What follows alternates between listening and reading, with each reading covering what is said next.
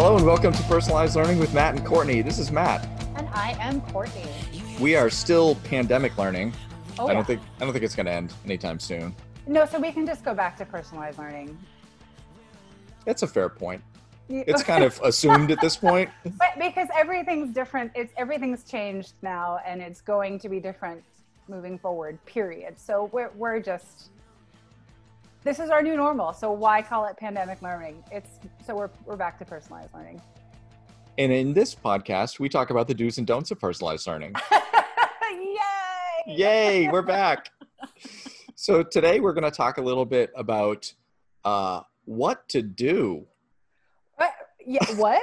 What do I do? As we record this, we are about a month out from some schools starting to potentially have kids back, and maybe you're 2 months away. But yeah, 6 to 8 weeks.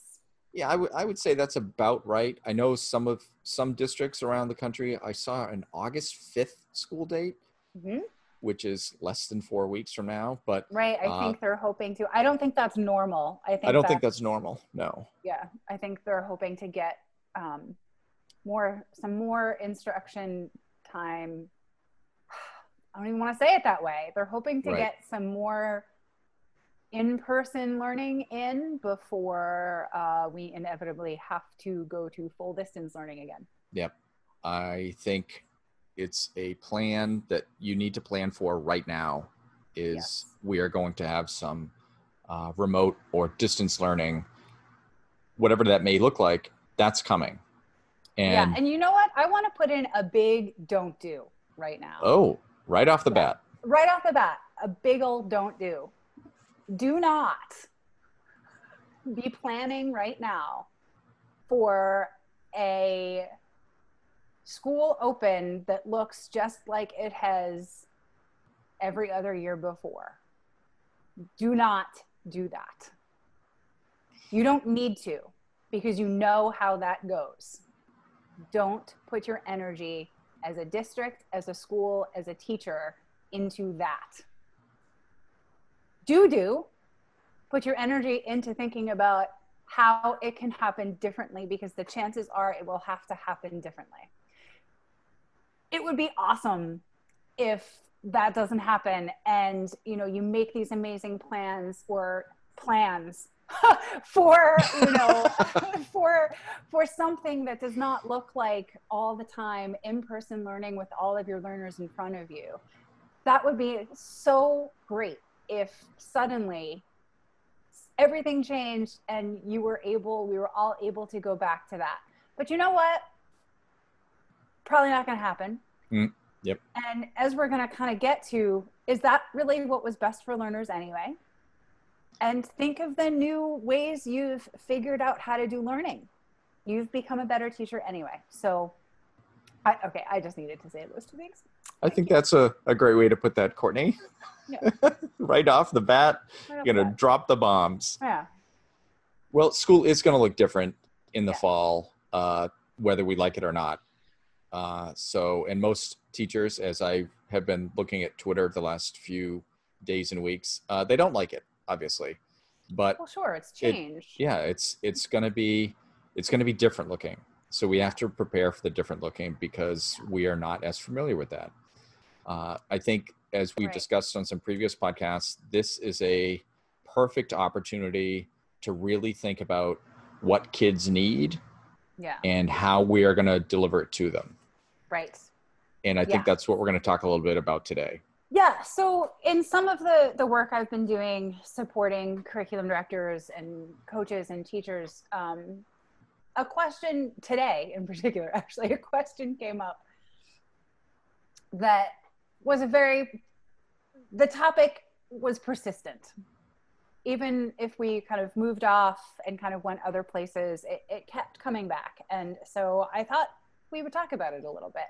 Okay. I will share what my external response was, as well as what my internal response was. Excellent.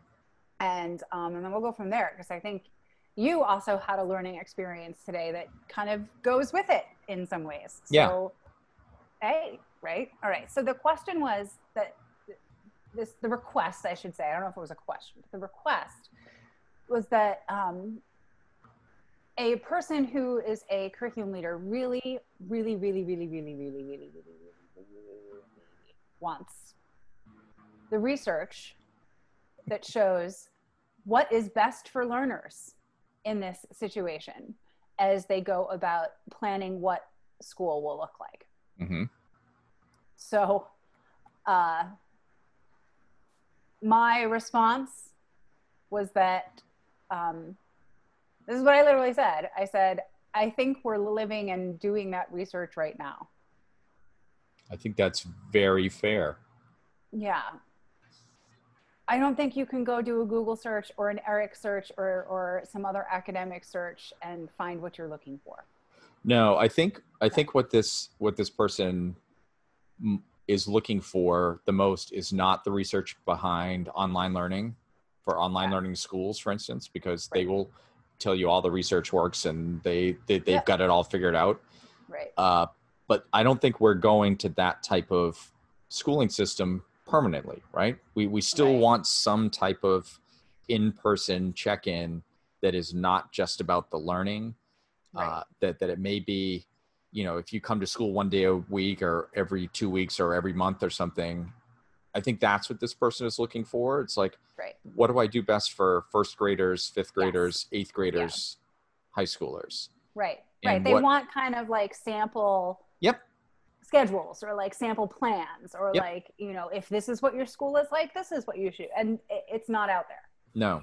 No, I don't think there's been enough time for any of that in the past. No. There certainly will be in the next few years. Yes. Because we're living it. We're living it. We're doing it. Amazing. Yeah. So keep good notes, everybody. Yeah. Oh, you know what? I think that in the spring when everybody was out, people came up with some great ideas and plans of how it all worked and what wasn't working, especially. Yeah. It's easy to point to the things that are working. Oh, yeah. But I know teachers and administrators just struggled hard with the kids that they couldn't reach. Right. And trying to figure out, okay, so how do I do that? What is their situation? What does it look like in their home life that school can be successful for those particular kids? And I think people came up with all kinds of great ideas. And, you know, one of my first suggestions is keep doing that, because everybody is going to be in a much different place in 2 months than they were in the spring, because this hasn't really changed. This pandemic, as we kind of mentioned at the top, it ain't going away anytime soon. Yeah. So we have to realize those facts of different home lives for different kids. And as people start going back to work, or even worse, people that start going back to work and then don't go back to work and then potentially go back to work, parents are going to be just as much in flux as kids now. And we need to be aware of that when we're making these perfect schedules that don't exist. So that was my external answer.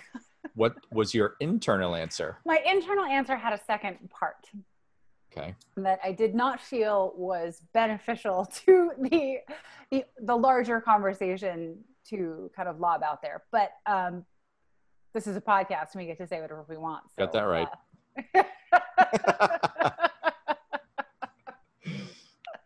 So my internal response was something along the lines of, well, there's a lot of work out there and research around, air quotes, what is best for learners. One point is that just about anyone who thinks that something is best for learners can find research to back up what they think is best for learners. So there's that. That's a good point. Another point is that when you take that body of research on the whole and you go to people who've done kind of like those, what are they called? Not macro studies. Like Marzano does it and Hattie did it. Oh yeah. They're kind of macro studies. We're terrible at this. I know. There's a word. They're synthesizing all of the studies that are out there into other studies. Let's call them macro studies. We just made up a word. I don't think that's right, but all right, so, but macro studies, right, that look at everything and synthesize and look for effect size and so on. So that, when you look at that research around air quotes, what's best for learners, you're going to see that in most and many cases, what we were doing before COVID-19 hit is not what's best for learners. So if you were kind of hoping for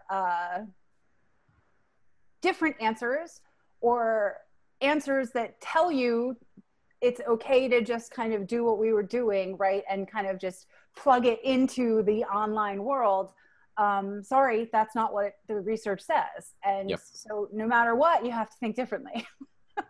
Yep. And I guess I can see why you kept that internal for now. I have a good filter. I think but it needs to be said, right? That we've been saying this for years, and Hattie and Marzano have been saying this for years, that if you organize how you deliver instruction differently, you will get better results. Right. We can't do the same thing we've done for the last 140 years. No, it needs to be different. Yeah, and I think that, and then further, so like another point that I've since, because I do this thing that a lot of people probably do, like replay conversations, like, yeah, it's something I'm working on. But so I've been replaying that whole moment, thinking of other things I could have said, right? And so so another point is that, well, there are some super basics of what we do know is best for learners that doesn't change depending on what the learning situation is. Okay. Or don't change, right? Like, number one, relationships. Having respectful, caring relationships between learners and learning facilitators or teachers is ultra key for any kind of learning. And that can happen in an online space, that can happen in a physical space, that can happen in a hybrid space, and it can go wrong in an online space, a physical space, or a hybrid space. Yeah. I think people tend to want to develop those relationships in person, obviously.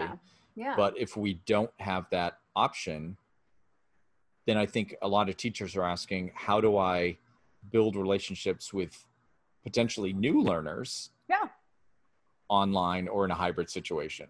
Which I think is a totally valid question. Oh, it's a valid question. Yeah. It's just, my point is just like, it's the underlying principles of what's best for learners don't change. Agreed. It's just like the methods, and sometimes the methods and the strategies you use are still the same. Right. Some of them are very different, but a lot of it still is. So that's one. So another one that I think is huge, really, like the two that, all right, three, so that I would totally kind of focus on is engagement. When learners are engaged in learning that is relevant and interesting and sparks curiosity and gives them room for autonomy, that's what's best for them. That can happen in an online environment, a physical environment, in-person environment, or hybrid, and it can go wrong in all three too. And then so the last one, which kind of relates to this and which gets to kind of your learning today, is so the last bullet I'll put out there for what's best for learners is meeting them in their zone of proximal development. Yep. I think that is one of the things we miss the most. Yeah. And relating that to the learning that I had today, I attended a webinar on what scheduling looks like. Right. And it was really well done, trying to organize kids and how do you do that. But one of the biggest, and just, I had to like start typing this into a chat with you as soon as I heard it, so I wouldn't forget exactly what she said. And it said, somewhere in your school, a teacher is teaching what your kid needs.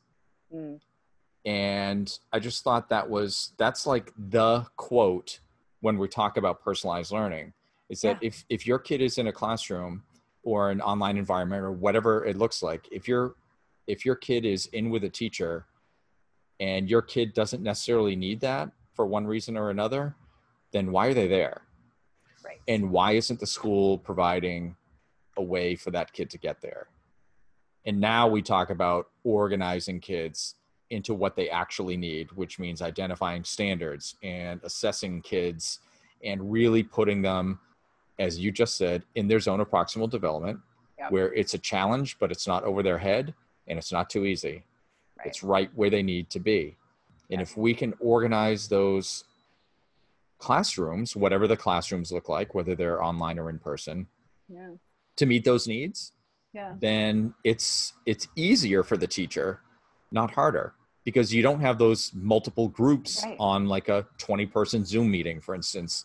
Right. You don't have to teach all of these different things that your kids need, because in a personalized environment, they're all in the same place, because that's how you've organized them. And when they're ready to move on, they move on. Right. I wonder if we stop using the term classroom, if that helps. Explain that a little bit more. So when you just said something along the lines of like, instead of having all these kids in the classroom. Yep. And so like the word classroom, I think automatically triggers this picture, right? Mm-hmm. Of the desks, all the kids. There's the kid who's, messing off. There's the kid who's constantly raising their hand. This is the kid that, like we fill in that schema, if you will, of a classroom full of learners, right? Okay. But that's what we're trying to push back against, because we know that doesn't work very well for every learner. And I think that also that word classroom implies ownership for a teacher, or responsibility over a set of individuals. But if we say something like learning groups, I think that just opens the thinking up a little more. Well, what do you mean by learning groups? Well, a group of kids that work together for a certain amount of time on a particular understanding or skill, because that's what they need. I like that. What if we just stopped using the word classrooms this coming school year? This is not your class, right? This is your learning group. This is your advisory group, or your homeroom group, or this is your community group. But these are your learning groups. This is your math learning group. I really like that. I do too. Okay. Anytime we say classroom from this moment on, I'm just going to edit it out. Nice. I think that's a great way to put it, especially when you just said about advisory groups and homeroom groups. We already talked that way. Yeah. You don't talk about your advisory classroom. No, but your we talk about our homeroom math classroom, but you talk about math class. Yeah. Yeah, that's a great way to put it. And we're going to lay down that gauntlet right now. Gauntlet laid down. I think that's a great way to end this one. Laying down gauntlets. So we had a bomb dropped at the beginning, and then and a gauntlet laid down at the end. Thrown at the end. What an episode, Mache. I think we have done well with all of this one today. As always, if you want to get in touch with us about anything, just Google PLearnMC and you'll find all of our wonderfulness. That's it. PLearnMC. It's the only thing that comes up is us. So, which is great. And we'll be back soon with some more talking about personalized learning with Matt and Courtney. That's right. Hey, guys. Hey, y'all. Hey, folks. Should stop using the word guys, by the way. I'm working very hard at that. It's summer, so give us a break. Wow. Another gauntlet. We might not put one out every week, and that's okay. That is okay. We'll get there. We'll do this when we can. Yeah. All right. Talk to you soon. It doesn't matter where we're alone.